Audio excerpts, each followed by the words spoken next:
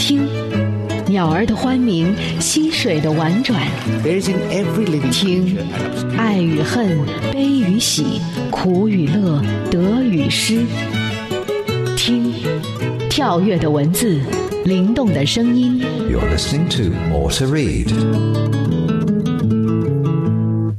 欢迎收听轻松调频美文阅读 More to Read， 我是沈听，让我们在这里一起听美文学英语。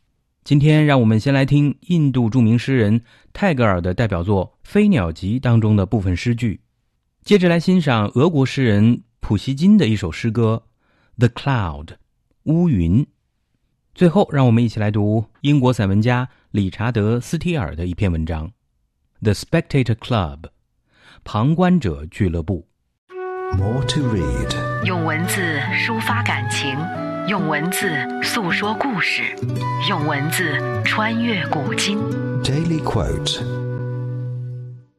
拉宾德拉纳特·泰戈尔是印度著名的诗人、文学家、社会活动家和哲学家，以吉檀迦利成为第一位获得诺贝尔文学奖的亚洲人。而《飞鸟集》是泰戈尔的代表作之一，是一部富于哲理的英文格言诗集，共收录诗325首，白昼和黑夜，溪流和海洋，自由和背叛，都在泰戈尔的笔下合二为一。短小的语句道出了深刻的人生哲理，引领世人探寻真理和智慧的源泉。那么这些诗作呢，一部分是由诗人译自自己的孟加拉文格言诗集《岁玉集》，而另外一部分则是诗人于1916年造访日本时的即兴英文诗作。诗人在日本居留3月有余，不断有淑女求其题写扇面或纪念册，因此呢，我们也就不难理解为什么在《飞鸟集》当中这些诗歌大多只有1-2行。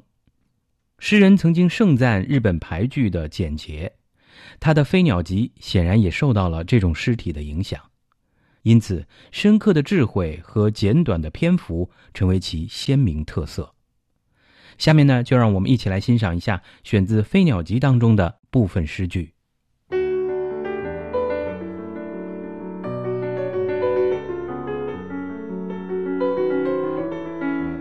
If you shed tears when you miss the sun, you also miss the stars. 如果你因失去了太阳而流泪，那么你也将失去群星了。Sorrow is hushed into peace in my heart, like the evening among the silent trees. 忧思在我的心里平静下去，正如暮色降临在寂静的山林中。Man is a born child. His power is the power of growth. 人是一个出生的孩子，他的力量就是生长的力量。Like the meeting of the seagulls and the waves, we meet and come near. The seagulls fly off, the wave roll away, and we depart. 我们如海鸥之与波涛相遇似的，遇见了，走近了。海鸥飞去，波涛滚滚地流开，我们也分别了。Let life be beautiful like summer flowers, and death like autumn leaves. 使生如夏花之绚烂，死如秋叶之静美。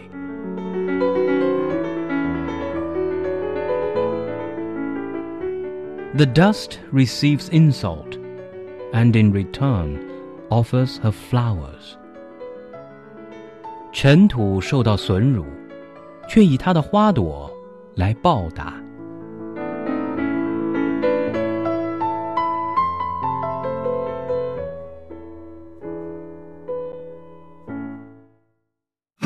More to Read。 闭上双眼，静静聆听，敞开心扉，慢慢品味。 Poem of the Day。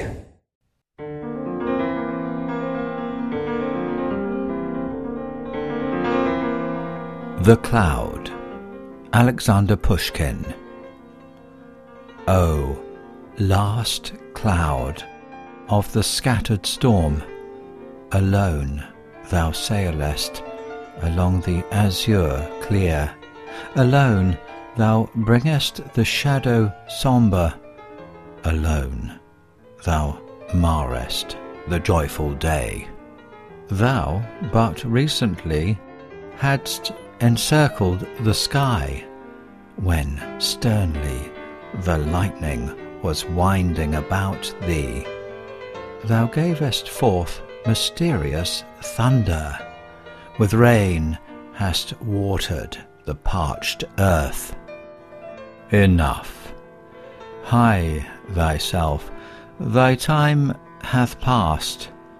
Earth is refreshed, the storm hath fled, and the breeze, fondling the trees' leaves, forth thee chases from the quieted heavens.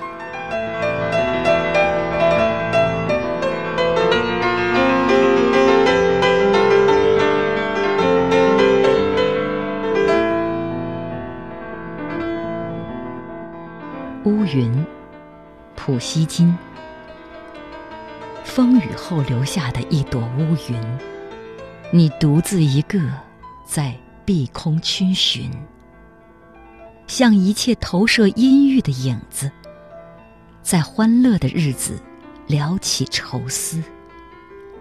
你不久以前密布在天边，身上缠绕着可怕的闪电，你时而发出隐秘的霹雳，把雨水浇灌贪婪的土地。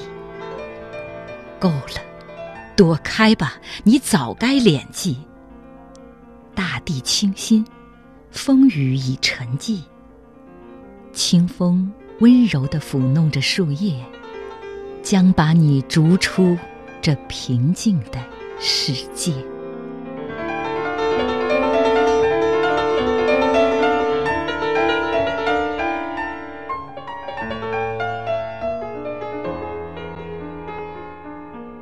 我们刚才读到的这首诗歌《The Cloud》乌云，出自俄国著名诗人普希金。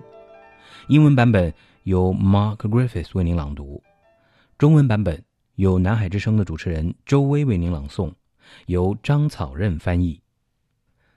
亚历山大·普希金出生于1799年，1837年去世，俄国诗人、剧作家、小说家、文学批评家和理论家，历史学家、政论家。他是俄国浪漫主义的杰出代表，俄国现实主义文学的奠基人，是19世纪前期文学领域中最具声望的人物之一，被尊称为俄国诗歌的太阳、俄国文学之父、现代标准俄语的创始人。我们今天读到的这首《乌云》作于1835年，是普希金晚期创作中的写景名篇。俄国文学评论家别林斯基称赞这首诗是普希金观察自然的典型的例子，是诗的彩色画。全诗采用往复回环的结构形式，从眼前残留的乌云着笔，然后荡开笔墨，描写暴风雨到来之前的乌云，最后又将笔墨收拢，回到眼前的乌云上来。诗人对乌云的描写，既在时间与空间构成的坐标上确定乌云的位置，又在数量上加以说明，并运用一系列动词在动态中加以刻画，从而使乌云的形象及其相关联的风雨雷电、天空大地、云影树梢，以其全部的丰富性，动人的、立体的显现了出来。此外，诗人还寓情于景，从对自然现象的刻画中表现了他对美好事物的追求与向往。诗中不仅有多处直接的抒情与议论，而且诗人干脆让自己进入诗中，与乌云对话，以你代指乌云。读罢全诗，我们的眼前就不仅出现了一幅声音、光亮、色彩、线条一应俱全的诗的彩色画，而且还映现出一位站在微风中，面对自然景色正神思飞跃的动人的诗人形象。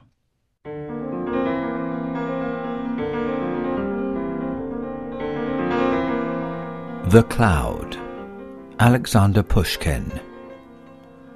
Oh, last cloud of the scattered storm, alone thou sailest along the azure clear, alone thou bringest the shadow sombre, alone thou marrest the joyful day.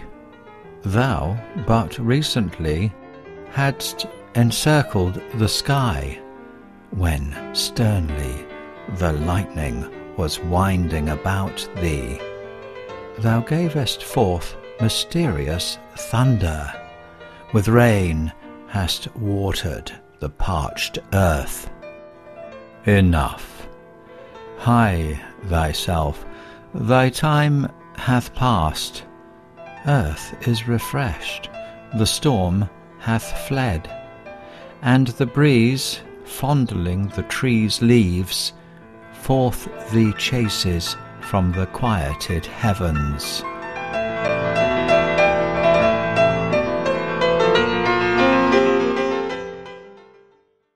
More to read. 文字的世界，用心聆听。 Beauty of words.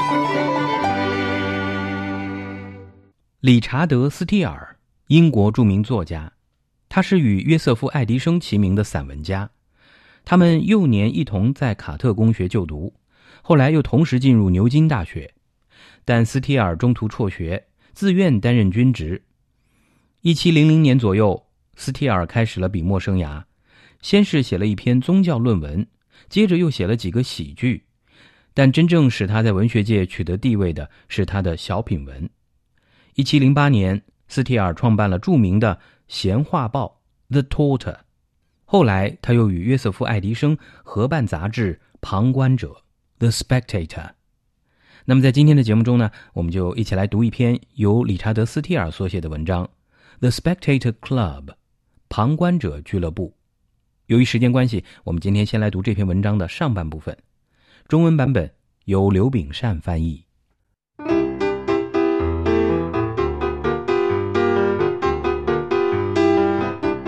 The Spectator Club by Richard Steele， 旁观者俱乐部，理查德·斯蒂尔。The first of our society is a gentleman of Worcestershire, of ancient descent, a baronet. His name, Sir Roger de Coverley. His great-grandfather was inventor of that famous country dance which is called after him. All who know that shire are very well acquainted with the parts and merits of Sir Roger. He is a gentleman that is very singular in his behavior, but his singularities proceed from his good sense, and are contradictions to the manners of the world, only as he thinks the world is in the wrong. 在我们俱乐部里，头一个要介绍的是伍斯特郡的一位绅士，他出身望族，封号从男爵，名叫罗杰·德·考弗莱爵士。他的曾祖父是一种著名土风舞的发明者，这组队伍就是拿他的名字做名称的。凡是熟悉那一带地方的人都十分了解罗杰爵士的才干和剑术。这位绅士立身行事的态度跟别人大不相同，不过他之所以与众不同，只是因为他那真知灼见跟世俗格格不入，而在他看来，错在世俗方面。However, this humor creates him no enemies, for he does nothing with sourness of obstinacy, and his being unconfined to modes and forms makes him but the readier and more capable to please and oblige all who know him. When he is in town, he lives in Soho Square. It is said he keeps himself a bachelor by reason he was crossed in love by a perverse, beautiful widow of the next county to him. Before this disappointment, Sir Roger was what you call a fine gentleman, had often supped with my Lord Rochester and Sir George Etheridge, fought a duel upon his first coming to town, and kicked Bully Dawson in a public coffee-house for calling him youngster. 尽管如此，他这种脾气并没有给他招惹出怨敌来，因为他做事并不尖酸刻薄，也不刚愎自用，所以他那不拘繁文缛节的性格倒让熟人觉得痛快，对他感到高兴。他每次进京都住在苏豪广场，过着独身生活。据说这是因为他曾经追求过邻郡的一个长相漂亮、脾气乖张的寡妇，结果失败的缘故。在这次挫折之前，罗杰爵士却是一个所谓风流倜傥之士，常常跟罗切斯特爵爷、乔治·埃斯里奇爵士共进晚餐。他第一次到京城来就跟人决斗过，还在一个热闹的咖啡馆里把青皮桃三一脚踢翻，因为那个家伙竟敢叫他小子。But being ill used by the above-mentioned widow, he was very serious for a year and a half, and though his temper being naturally jovial, he at last got over it. He grew careless of himself and never dressed afterward. He continues to wear a coat and doublet of the same cut that were in fashion at the time of his repulse, which, in his merry humours, he tells us has been in and out 12 times since he first wore it. 'Tis said Sir Roger grew humble in his desires after he had forgot this cruel beauty, insomuch that it is reported he has frequently offended in point of chastity with beggars and gypsies. But this is looked upon by his friends rather as matter of raillery than truth. 然而，在受到上面说的那个寡妇的折磨之后，有1年半的时间，他的脸上失去了笑影。尽管他天性爱说爱笑，后来也恢复了常态，但是从此他就不修边幅，邋遢起来，身上一直穿着他恋爱失败时风行的那种外套和紧身上衣。他心情高兴的时候还对我们说，这种衣服自打他穿在身上，时兴了又不时兴，已经变了12回了。据说罗杰爵士把那个冷心肠的美人一抛到脑后，私生活上有些饥不择食，道路传闻甚至说他和乞丐、吉普赛人搞在一道，疏于令民有伤。但据他的知交们看来，这多半出于嘲弄，并非事实。He is now in his 56th year, cheerful, gay and hearty, keeps a good house both in town and country, a good lover of mankind. But there is such a mirthful cast in his behavior that he is rather beloved than esteemed. His tenants grow rich. His servants look satisfied. All the young women profess love to him, and the young men are glad of his company. When he comes into a house, he calls the servants by their names, and talks all the way upstairs to a visit. I must not omit that Sir Roger is a justice of the quorum, that he fills the chair at a quarter session with great abilities, and 3 months ago gained universal applause by explaining a passage in the Game Act. 他今年56岁，乐乐呵呵，无忧无虑，热情豪爽，不管在京城外乡都广交朋友，慷慨好客。只是他一高兴起来就不顾身份，因此别人对他也就亲近多于尊敬。他的店客家家富裕，他的仆人个个满意，年轻妇女纷纷向他表示爱慕，青年男子高高兴兴和他来往。他每到别人家里做客，脚刚一进门就喊着仆人的名字，边走边谈，说说笑笑上楼。我还得补充一句，罗杰爵士是郡里一位特邀治安法官，每季开庭，他坐在席上问事，表现出干练才能。3个月前，他对于田猎法令的一项条款进行阐述，赢得法庭上一致喝彩。The gentleman next in esteem and authority among us is another bachelor who is a member of the Inner Temple, a man of great probity, wit, and understanding. But he has chosen his place of residence rather to obey the direction of an old humoursome father than in pursuit of his own inclinations. He was placed there to study the laws of the land, and is the most learned of any of the house in those of the stage. 在我们当中次有威望的是法律公会的一位见习员，也是一个单身汉。他是个性格正直的人，很有聪明才智。不过他选择了这么一个栖身之地，与其说是出自个人爱好，不如说是为了服从脾气古怪的老父亲的命令。他被送到那里去，本来是让他研究土地法，但他却成了一位巨谈内行，在这方面和他同学的人谁也比不上他。Aristotle and Longinus are much better understood by him than Littleton or Coke. The father sends up every post questions relating to marriage articles, leases, and tenures in the neighborhood, all which questions he agrees with an attorney to answer and take care of in the lump. He is studying the passions themselves when he should be inquiring into the debates among men which arise from them. He knows the argument of each of the orations of Demosthenes and Tully, but not one case in the reports of our own courts. 他对于亚里士多德和朗基努斯比对于利特尔顿和科克要熟悉得多。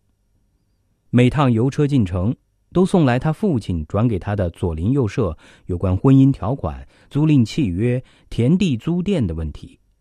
这些问题他统统交给一个律师包干答复处理，自己概不过问。他本应探讨由于人类七情六欲而产生出来的种种争执，但他却对这七情六欲本身尽自钻研不休。迪摩西尼和西塞罗的每篇演说词的内容他无不通晓，但是我国法庭记录的案情他却毫无所知。No one ever took him for a fool, but none except his intimate friends know he has a great deal of wit. This turn makes him at once both disinterested and agreeable. As few of his thoughts are drawn from business, they are most of them fit for conversation. His taste of books is a little too just for the age he lives in. He has read all, but approves of very few. His familiarity with the customs, manners, actions, and writings of the ancients makes him a very delicate observer of what occurs to him in the present world. 当然，别人还不至于把他当成傻瓜，但是除了他那些知心好友，谁也不知道他原来是一个具有大才大智的人。他不为名利所牵，性情自然随和，种种想头多与正事无关，倒很适于娓娓轻谈。他于书无所不读，而赞许者甚少。对于我们这个时代来说，他那欣赏趣味未免有点曲高和寡。正因为他熟知古代的风俗习惯行为著作，观察起当今社会上发生的事情来，也就能明察秋毫。He is an excellent critic, and the time of the play is his hour of business. Exactly at 5, he passes through New Inn, crosses through Russell Court, and takes a turn at Will's till the play begins. He has his shoes rubbed and his periwig powdered at the barber's as you go into the rows. It is for the good of the audience when he is at a play, for the actors have an ambition to please him. 他是位高明的评论家，以看戏为正业。5点整，他走过新会馆，穿过拉塞尔小巷，然后在开戏之前，他到威尔咖啡店稍事停留，趁别人去玫瑰酒店的功夫，让人给他把鞋子刷刷，到理发店给假发上上粉。戏院里有他在做，对观众有好处，因为演员为了讨他的好，特别卖力气。The person of next consideration is Sir Andrew Freeport, a merchant of great eminence in the city of London, a person of indefatigable industry, strong reason, and great experience. His notions of trade are noble and generous, and as every rich man has usually some sly way of jesting, which would make no great figure were he not a rich man, he calls the sea the British Common. He is acquainted with commerce in all its parts, and will tell you that it is a stupid and barbarous way to extend dominion by arms, for true power is to be got by arts and industry. 下一个要说的重要人物是伦敦市有名的富商安德鲁·弗里波特爵士。这是一位具有坚强理智、丰富经验而又孜孜不倦的事业家。他对于贸易颇有一些恢宏大度的看法，而且有钱人都爱说句俏皮话，他们若不是富翁，别人恐怕也就看不出那俏皮话到底有何出色之处。他把海洋叫做英国的公共领地，有关商业的种种事物他都精通，常常说武力不过是主权扩张的一种愚蠢而野蛮的方式，真正的权力是靠着工业技术而赢得的。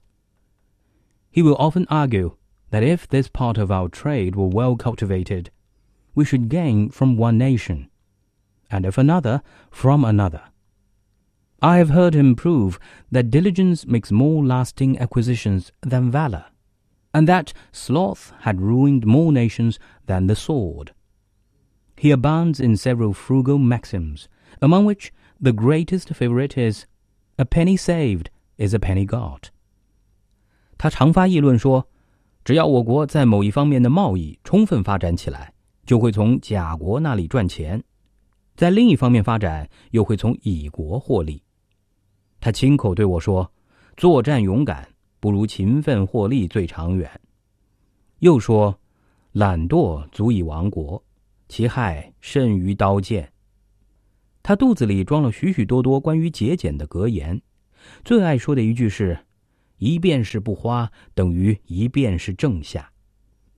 A general trader of good sense is pleasanter company than a general scholar. And Sir Andrew, having a natural unaffected eloquence, the perspicuity of his discourse gives the same pleasure that wit would in another man. He has made his fortunes himself, and says that England may be richer than other kingdoms by as plain methods as he himself is richer than other men. Though at the same time I can say this of him, that there is not a point in the compass but blows home a ship in which he is an owner. 跟一个普通的聪明商人打交道，比跟一个普通学者打交道要愉快得多。别人说话机智俏皮，叫人高兴；安德鲁爵士说话直来直去，发表什么意见明明白白，同样叫人觉得愉快。他的家私是靠自己挣来的。他说，英国只要采用他自己那一套简简单单的致富办法，便可以比其他国家富裕。关于安德鲁爵士，我不妨再说一句，不管罗盘针指着哪一个方向，都会有属于他的船只给英国运来财富。